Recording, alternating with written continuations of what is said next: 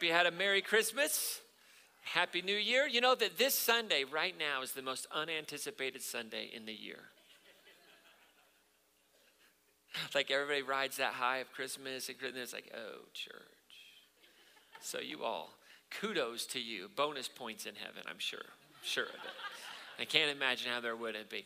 Listen, how many of you, let's just be honest. How many of you, your gift did not arrive on time to the person you mailed it to? Anybody in the room, you just weren't willing to pay that money, get it there on time? No, I'm just kidding. The post office messed up. You know, I think all of our gifts actually managed to get where they were going. It cost us an arm and a leg, but it managed to get where it was going this Christmas season. However, we did have some gifts arrive late, and Christmas continues on even after the day of Christmas, right? The 12 days of Christmas actually start on December 25th. Did you know that? So we're actually in day 5, right? And we're wrapping up our series Unboxing Christmas. And so we're imagining Christmas is like a box that you get in the mail, right? Like you can subscribe to these monthly boxes. There's different items in it. And so we're wrapping up our series today with the understanding that we all love it when that extra Christmas present arrives just a few days after Christmas, right? It extends it all out. And so I thought we'd take a look and see the last item in our Christmas box for 2019. And let's see what we have in it today. Oh, this is an interesting one. Oh, this is fan. I don't know. Okay. All right. So what we have here, fascinating. We have anybody know what this is?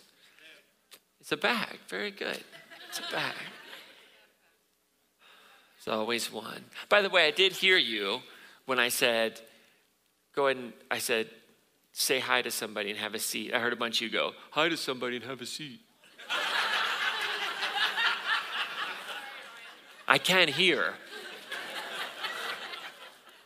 This is a triathlon kit. Anybody run triathlons, run, bike, swim? Anybody like to do that? I started doing that a couple years ago, and I'm looking forward to doing my first one here. But this new helmet, that's awesome. What else do we have in here? Let's see what Christmas brings me here. Oh, look at this. This is a new cycling shirt. Anybody want me to put it on in front of you right now? I'm sure there's other spandex in here, but we won't worry about that. So we got new cycling shirt from Atlantic Brewing Company. That's a brewing company in Maine. Hint, hint. This is Maine. I don't have one for a brewing company here. I do have a Greeley beef hat, though. Somebody got me this for Christmas. Where is it? Is it on backwards? I can't tell. Right there. That's it right there. It says Greeley beef. Oh, that's so funny. I had to wear it. It was one of you all. Thank you. Got some swim paddles for laps in the pool. The most boring things you could ever do. I know that, right? So this is an interesting gift, right? This is interesting. Here's what I think this gift could help us understand, right? This gift comes with work, right? Like if I'm really going to enjoy this, if I'm really going to leverage this gift, right? If I'm going to leverage the new cycling shirt, if I'm going to leverage the swim paddles, if I'm going to leverage the new helmet, I'm going to have to get out on the bike and do some work.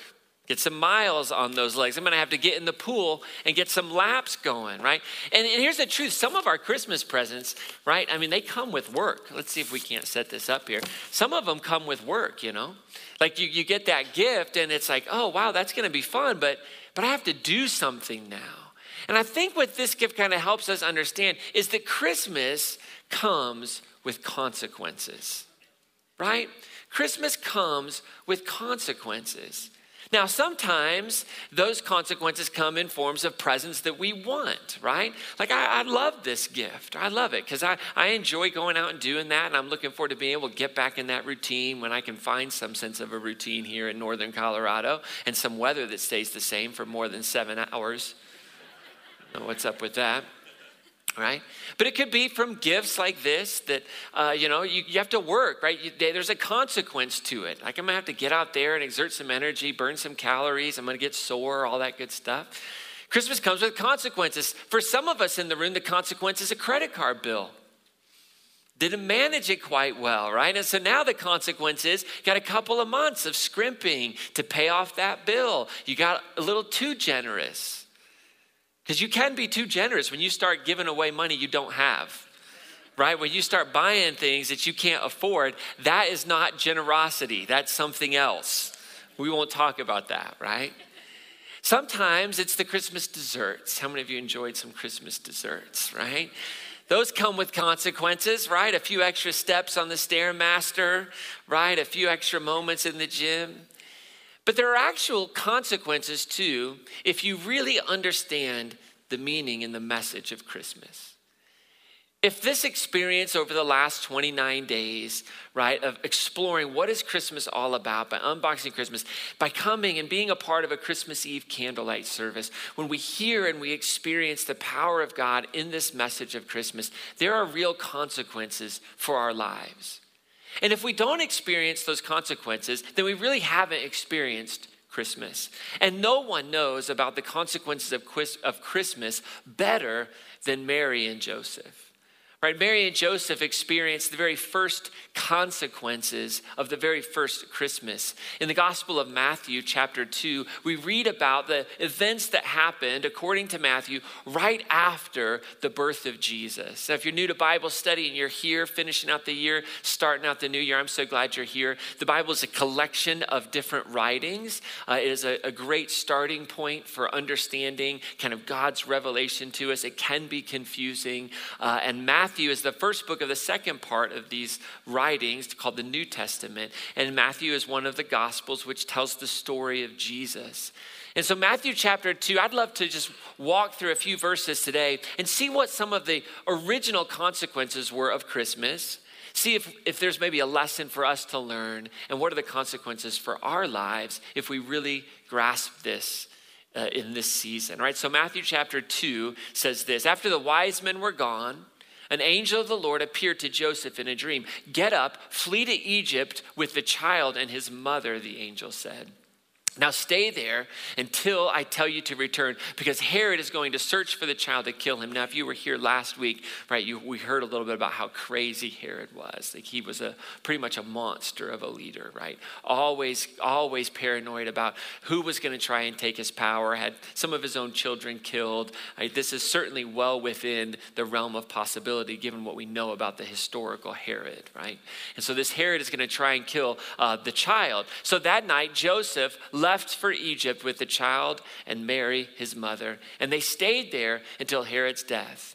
And there's all these statements, by the way, if you start reading the Gospel of Matthew, there's all these little statements like this. This fulfilled what the Lord had spoken through the prophet. I called my son out of Egypt. Now, this is a little statement from a book in the Old Testament, a prophetic book. And Matthew is totally butchering the prophet. But that's what you do in a thing called Midrash, right? I mean, this original prophecy had nothing to do with Jesus. It wasn't foretelling the future. It's Matthew trying to help his readers understand that Jesus is grounded in this bigger story of God. And so you're going to actually see this 2 or 3 times in the passage we're reading today, but it's all throughout Matthew. And why is that? Because Matthew is Jewish, and Matthew is writing to Jewish people, trying to convince them that Jesus was the promised Messiah. And so you always have Matthew going back into his Bible, like the books that he would have referred to, the prophets and the Torah, to make his point. So it's very important to Matthew, which is one of the unique features of Matthew over and against some of the other Gospels, right? But in this passage, in these first few verses, we see the first consequence of Christmas. And that was that Mary, Jesus, and Joseph became refugees overnight. Overnight, on the first Christmas, they had to flee. They took what they had, what they possessed, and they fled to Egypt. A journey from Bethlehem to Egypt might have been around 60 kilometers, 45 miles on foot. If you were going at a quick pace, that might be 2 days of walking, perilous journey. All kinds of danger. You know, with a newborn, with a child that might be under the age of 2, as the story goes, it takes a long time to travel with a 2-year-old in a car. Right? If you've ever done if you've squeezed a 4-hour drive into 8 hours with a 2-year-old, right? You know what I'm talking about. And so this journey is not any fun. And it's important that we recognize on the very first Christmas, the Christ child and those who would be willing to enter in and participate in this divine story became refugees. And they went on the run. And when Herod found out about this, Matthew tells us that he was furious that the wise men had outwitted him, because the wise men didn't return back to Herod. So he sent soldiers to kill all the boys in and around Bethlehem who were 2 years old and under, based on the wise men's report of the star's first appearance. Herod's brutal actions fulfilled, here Matthew goes again, what God had spoken through the prophet Jeremiah. A cry was heard in Ramah, weeping in great mourning. Rachel weeps for her children, refusing to be comforted, for they are dead. Rachel represented in a lot of prophetic terms like the mother of Israel. And so there's this prophecy that Matthew draws into that brings out the weeping and the lack of the ability for people, for these women to be comforted. And we see the second consequence of that very first Christmas was murder of the innocent and the vulnerable. You know, the Catholic Church declared that those children who were murdered by Herod to be the first Christian martyrs. The first Christian martyrs, and there's a feast day called the Feast of Innocents, and it actually was celebrated yesterday on the fourth day of Christmas. This Feast of Innocents, celebrated on December 28th every year, reminds us that the Christmas story is in the heart and in the place of suffering. It reminds us that the church, right, is always called to recognize that there is a moral cost in this constant battle for power. In a world that we live in currently, we still see this. We see genocide and we see refugees. We are in like the world's greatest refugee crisis ever. And here we sit in the midst of Christmas being reminded that what causes all of those things in our world today, what marginalizes the poor, what seeks it and continues to bring brokenness rather than wholeness, is the quest and the thirst and the hunger for power. A belief that power somehow can bring about change, and we look for it. I lose my head, I'm just going to be honest with you. I lose my head when I see people of faith turning to political leaders as if they're going to bring the answer. The role of the Christian church, by the way, is never to baptize power. The role of the Christian faith is always to call power into question, is always to live in a subservient way, is always to say, this isn't right, no matter whether they're of your political party or not. That's the role, is to call out what isn't of God, to be a prophetic voice. It's not fun, it's easy. But as soon as we start looking to our leaders and those who hold power as if they are somehow going to rescue and redeem and save this planet, we have lost it. We've missed the point of Christmas. We've missed it all. Because there's always the grab for power. We want to control power. We want to sustain power. Even in our nation, where we say, oh, there's a transfer of power every 4 years in our highest office. Do we not recognize that there still is a controlling power within? So one person represents a controlling power, a party. Every party's trying to maintain power, trying money, millions and billions of dollars thrown at it. It's not to say that good things can't come from those in power, but it's to say that we ought to be very skeptical of it. Very skeptical of that. And we ought to sit in a space that recognizes it is God that uses the things of this world that are weak. It's God that uses the foolish things to shame the wise. That's the heart of Christmas. And whenever power is in a struggle, the poor and the oppressed, those are the ones that have the highest casualty rate. And that's exactly what we see happening in our world. It is a mirror image of the very first Christmas. And so the scripture goes on and says that when Herod died, an angel of the Lord appeared in a dream to Joseph in Egypt. Get up, the angel said. Go back, take the child and his mother to the land of Israel, because those who were trying to kill the child are dead. So that's good news, right? So they start the journey back. So Joseph gets up and he returns to the land of Israel with Jesus and his mother. This was probably, by the way, about 3 years. Right, history tells us they might have lived about 3 years. I don't know the historicity of this. Matthew could just be telling us this to help us understand and make Jesus like Moses and help people understand the story of Jesus. Historically, we really don't know. It's a matter of faith, right? But if Jesus did end up in Egypt, it would have been about 3 years from the time of when Herod was in power to when Herod lost power, which, by the way, wasn't 0. It was probably like 4 BC. So they head back to Egypt, right? But when he gets there, he learns that Herod's son, Archelaus, was in charge. And so fear rises up and he's afraid to go back where? To Bethlehem. Why? Because Bethlehem is where he lived. According to Matthew, what Matthew understands is that this is where Joseph lived. This was their home. Mary and Joseph lived in Bethlehem. They had family there. They had a home. This was their life. But he can't go back. He's afraid. And so an angel comes again, and he's warned in a dream, and he leaves for the region of Galilee. And so the family went and lived in a town called Nazareth. And this fulfilled what the prophet had said. He will be called a Nazarene. Again, Matthew is very clear on trying to put Jesus in a historical context of promise. But here we see the third consequence of the first Christmas that Mary and Joseph lived, is that they were permanently displaced from their home. There was no going back to Bethlehem. Now, this is an interesting way of understanding the Christmas story, because most of us think of the Christmas story in terms of Luke's account. Luke's account tells us that Joseph lived in Nazareth already, and he had to go to Bethlehem for a census, and then he went back. But Matthew tells us a very different story. That Bethlehem was his hometown, that's where he was. And that he was unable to return to that hometown after being a refugee because of the threat of violence against his family. These are very real consequences, and this is the heart, this is the context of which the Christmas story is told. This is not our context here in the West, in America. But what better context for the Christmas story of hope to be told? A story that is not for the oppressed, but is in the oppressed. Right? It's not a story that just brings hope. It's a story where the oppressed are the main characters. And what this teaches us, these consequences that we see, if we'll look carefully at this story, if we'll let it set into our hearts, what it actually tells us is something so powerful, is that the center of God's activity on this planet is on the path of the oppressed and not in the halls of power.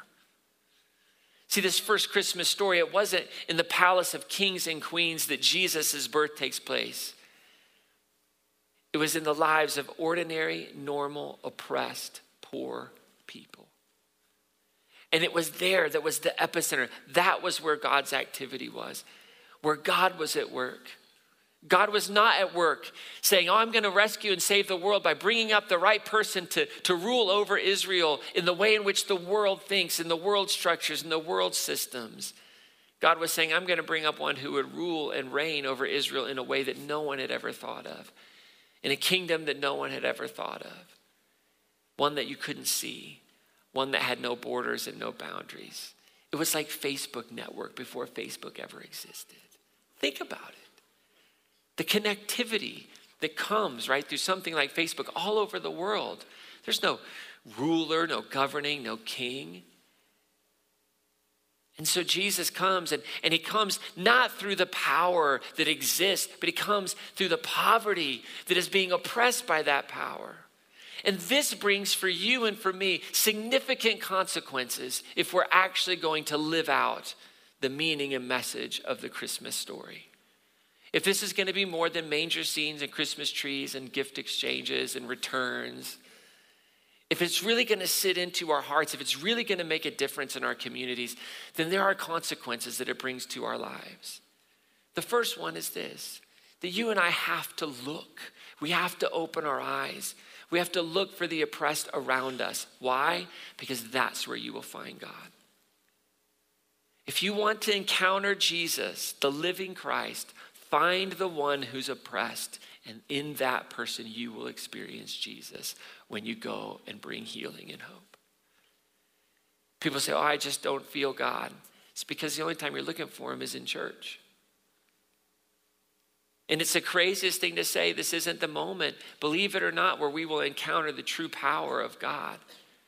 We will be encouraged and we will be motivated and we will be with one another. And that's why we gather. But it's when we go out and we find the broken and the hurting, the ones who are in some system that is oppressing them. And we do whatever we can with whatever we have to eliminate that pain and that hurt. It's in that moment that you're transformed. And when a person is transformed, they've encountered God. Truth be told, we can gather in a room like this and sing the right songs and have the light show and have the things dim at just the right time. And we can walk away feeling good. But we'll never be transformed. It's only when we come and we rub shoulders and we say, I recognize it, I see it. And once we see it, what do we need to do then? We got to get active. We have to use the resources that we have, the time, talent, and the treasure to bring wholeness, to bind up the brokenhearted. And listen, I'm not talking about big, huge, start a nonprofit, make a podcast, raise $7 billion, end global poverty. That's what I'm talking about. I'm talking about looking at your workplace and finding that one person who looks different than everybody else and is living in oppression because of it, and go and welcome them. Include them. I'm talking about walking across the street to your neighbor, saying hi. When you hear the stories of someone who's oppressed by cancer, go and love and bind up the brokenhearted. Everyday normal life. Trust me, what I'm not trying to put on you to do something new. What I believe Christmas puts on us is a new way to do everything, a new way to see everything. And really, what better story to help us understand a new way to see everything, to take the resources that we have and use them differently than Ebenezer Scrooge, right? You know what's so funny? We call people Scrooge, right? Why do we call them Scrooge? Because they're miserly, right? They're stingy, they're not generous. But if you read the story, Ebenezer Scrooge became the most generous person. Right? I mean, he became the most generous person. He knew how to hold Christmas more than anyone else. Totally transformed. Right? And here's a song from one of the best versions of the Christmas Carol you'll ever experience. And if you listen carefully, you'll hear the words of this, the Christmas story, right in it. Check it out. With an open smile and with open doors, I will bid you welcome. What is mine is yours. With a glass raised to toast your health. With a glass raised to toast your health. And a promise to share the wealth. Promise to share the wealth. I will sail a friendly course, file a friendly charm, on a sea of love and a thankful heart. Life is like a journey. Who knows when it ends? Yes, and if you need to know the measure of a man, you simply count his friends. Stop and look around you. The glory that you see is born again each day.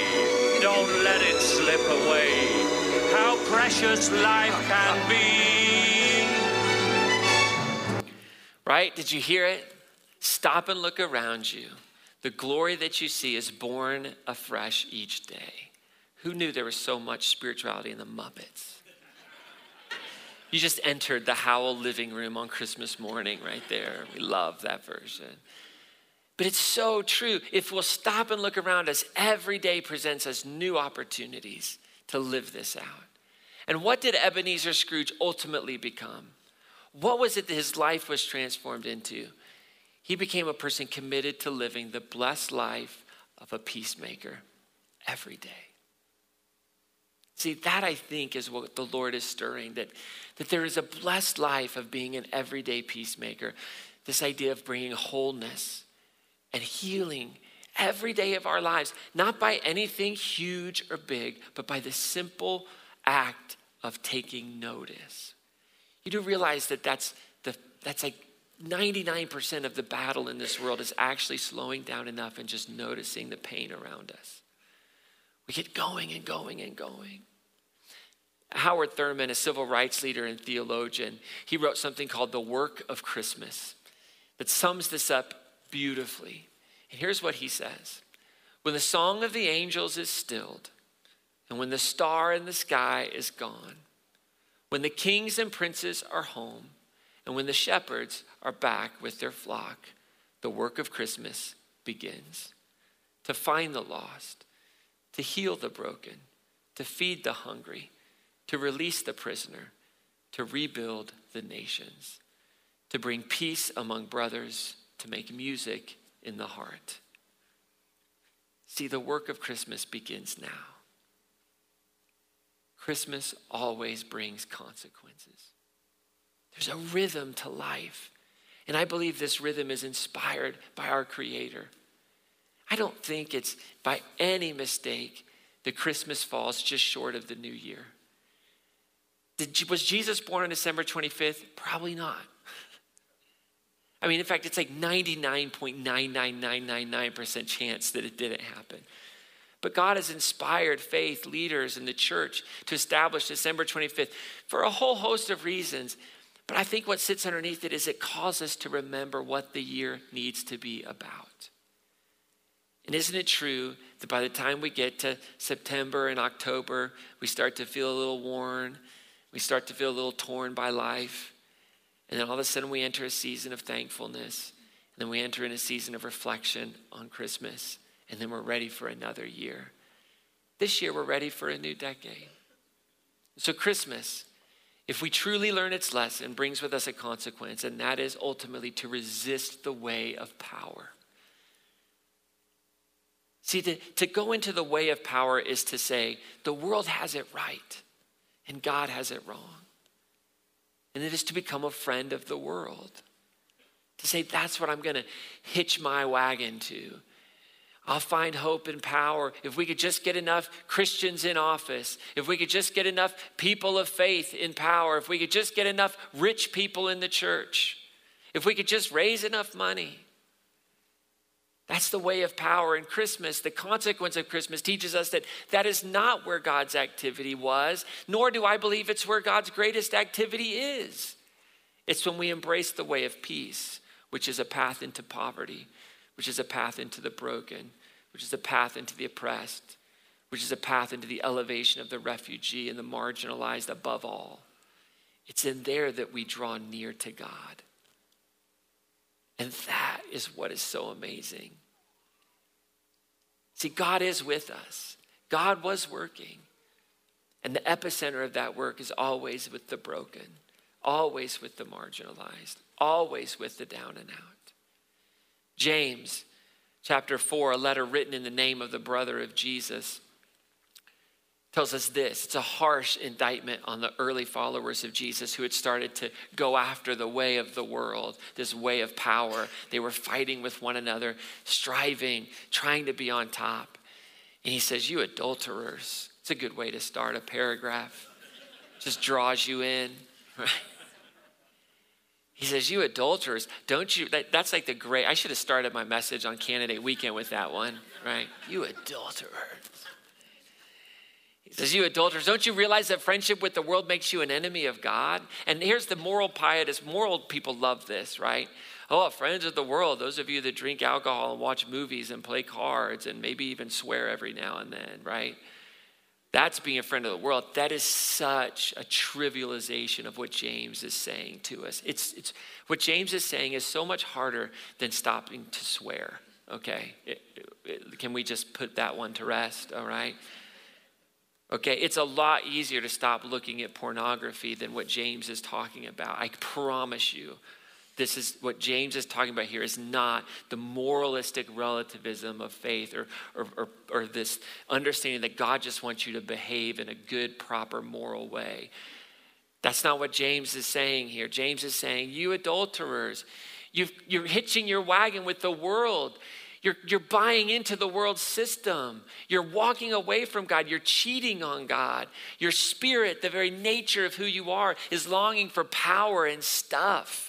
And he says, I say it again, if you want to be a friend of this world, you make yourself an enemy of God. There's no in between. If the structures and system of this world are where you're going to put your hope in, then you have made yourself an enemy of truth and hope and love. He says, do you think the scriptures have no meaning? They say that God is passionate, that the spirit he has placed within us should be faithful to him. The very breath that you breathe should be faithful to love, should be faithful to the elevation of all people, the welcoming of all people. And he gives grace generously to everybody. And so God opposes the proud who would say, I'm better. I have the power. I need the power. I know better. No, God opposes that, but he gives grace to the humble. So the invitation is to humble yourselves before God. Resist the devil and he will flee from you. Again, okay, resist the devil is not think happy thoughts, think happy thoughts, think happy thoughts, think happy thoughts. Don't look at porn, don't look at porn, don't look at porn. Be nice to my kids. Be nice to my kids. Don't overeat. Don't overeat. To resist the devil is to resist the temptation to go into the way the world thinks that power is the solution, that wealth is the solution, that stuff. That's what it means. You resist that temptation and it goes away. And what happens? You come close to God and God will come close to you. This is metaphorical language, by the way. Anytime we talk about God, it's metaphor. Because what I think at a more fuller understanding is that you experience and you are tuned into the God of the universe that is flowing and surging through everything around us. You get tapped into that reality and you experience it because it comes near to you because you've said, I don't want to have the structures and the promises of power and wealth and the ways of this world. I don't want that in my mind clouding my ability to see God really at work. So God will come close. Wash your hands, you sinners. Purify your hearts, right? Step away from this friendship with the structures and systems of the world. For your loyalty is divided. Let there be tears for what you have done. Let there be sorrow and deep grief. This is what it means to humble yourself. Let there be sadness instead of laughter and gloom instead of joy. Humble yourselves before the Lord, and he will lift you up in honor. He will lift you up in honor. And so this morning, as we head into the new year, I'm going to give you an opportunity. God is going to give you an invitation to take a few moments as we receive communion and to enter into this invitation of humility. To reflect on, is Christmas just something that you celebrate, or is it something that actually has consequences? All these people are not walking out of the message, by the way. They're getting the communion ready. People are like, what did he say? But here's the invitation to pause and reflect, to humble yourself. To really say, is the way in which I govern and steward my life, is it really in alignment with God's desire? Does my heart leap at opportunities to be generous with my time, talent, and treasure? Or do I see it as just another thing that someone wants from me? Do I live in such a way that I'm blessed to be a blessing? Do I see those things in my life as not simply for my own enjoyment and my own pleasure, but for the opportunity to bring wholeness and healing to the world around me? And so that's today what the invitation is. As we receive communion, as we pause, as we get ready to head into the new year, to consider this Jesus who did not consider himself God, even though he was. He humbled himself, and God exalted him so that every knee should bow and every tongue confess. See, at the end of the day, our ministry emphasis that's going to happen every year, spoiler alert, is a rhythm, is a reminder of this. And to launch it at Christmas pushes us back into the kingdom of heaven with our time, our talent, and our treasure. It's so easy to let that slip away. It's so easy to get caught up in the way and the wisdom of the world. And so we pause and we reflect and we say, okay, Lord, you've invited us in to a different kingdom. You've invited us into something that's so fundamentally backwards compared to the rest of the world. Kingdom that says the losers are the winners. The blessed are the poor. In the Beatitudes, nowhere does it say blessed are the powerful. Blessed are the wealthy. Blessed are those who hold all the purse strings and have all the keys. Blessed are those who mourn, and blessed are those who weep, and blessed are those who are poor, and blessed are those who are poor in spirit. This is the way of God. This is where we find God. And if we will commit ourselves to those that are the least of these and recommit ourselves to that on a regular basis, on a weekly basis, we will encounter God. We will live in his hope regardless of our circumstances, and we will truly experience the consequences of Christmas. I'm going to invite you to stand. If you're a guest here today, we have open communion, which just means every person is welcome to come and receive the bread and the cup. These are ancient symbols that bring modern meaning into our hearts and our lives. And so the cup represents the blood of Jesus that was shed on a cross, and the bread represents the body of Christ. Paul wrote to believers saying you should do this often to remember Jesus. And so we do that. We carry that tradition. There's nothing mystical or, well, there might be something mystical, but there's nothing magical about this. There's no we didn't sprinkle fairy dust on it or anything like that. It's just regular old, not gluten-free bread and non-alcoholic juice. It's all gluten-free, all of it. For you and you and you and you. And so everybody's invited to experience God in this moment. The prevailing belief in antiquity was that, you couldn't be forgiven unless something was sacrificed. This was the economy of relationships. You couldn't enter into a relationship or a covenant without the shedding of blood to show how serious you were. And so God entered into that foolishness so that we might be free from it, so that we might understand we are his beloved. And no matter how hard we try and hide in our shame and in our woundedness and in our wounding, God is pursuing us, and that's what this moment is about. So I'm going to invite you as we sing this song to come forward and receive the bread and the cup. And then will you just hold the bread and the cup, and then we'll all have it together as a sign of unity, right? There's something that I believe is so universal about the death of Jesus for the whole planet. That God so loved the world, 7 billion people. Everyone of every faith, of every religion is loved by their Creator. And so when we pause and we hold it and we take it together, we're kind of bringing ourselves, we're binding ourselves together and binding ourselves with Jesus, finding healing and strength and nourishment. So just hold on to it and then we'll pray. The body of Christ broken for you, the blood of Christ shed for you, come and receive this morning. And eat the bread and drink the juice.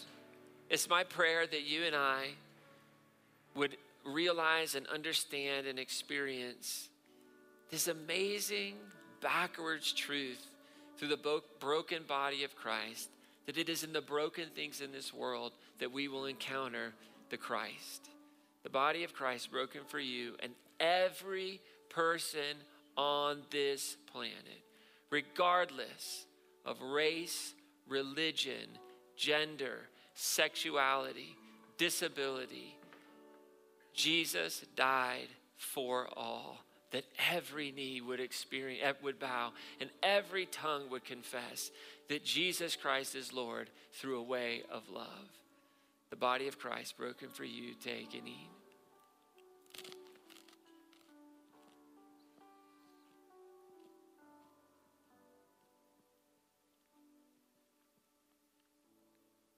And I pray that today as we drink this juice, we would understand a deep significance that in the shedding of Christ's blood was meant to be the ending of shedding blood in this world. That as people who follow Jesus, that live out this faith, we long for a day where swords will be beaten into plowshares, where there will be no more war. And we live in a way that calls into question the decisions that would promote violence and death, because we serve a God of love and hope and light. The blood of Christ shed for you and every person on this planet, including the people you work with that are hard to love, including the person who doesn't know how to use the rotary, including the person who is caught up in addiction, including the person who has it all together, including the person who gives everything of themselves, and including the person who would never part with a penny to help the poor. Because God is no respecter of men. God loves all of us, all of his humans equally, and that's what unites us. The blood of Christ shed for you, take and drink. So Lord, we dedicate this year to the ministry of families and children. We dedicate ourselves to being everyday peacemakers, to loving this world as you have loved this world sacrificially, to bring dignity and honor to those the world would bring shame, and to face whatever consequences that brings into our lives. Thank you for your grace, your hope, your truth. Thank you for your sustaining power. Thank you that it is through the body of Christ that we are sustained, that we experience forgiveness and grace. Now may the Lord bless you and keep you. May the Lord cause his face to shine upon you. May the body of Christ and the shed blood of Christ nourish your soul, empower you. May you walk away from here knowing that you have been given all authority in this world, that you have been given all the resources that you need to bring wholeness and healing to the world around you, that God has divinely placed you right where you are for his reason. And may your eyes be opened, may your heart be full, and may your hands be active in bringing peace. Amen.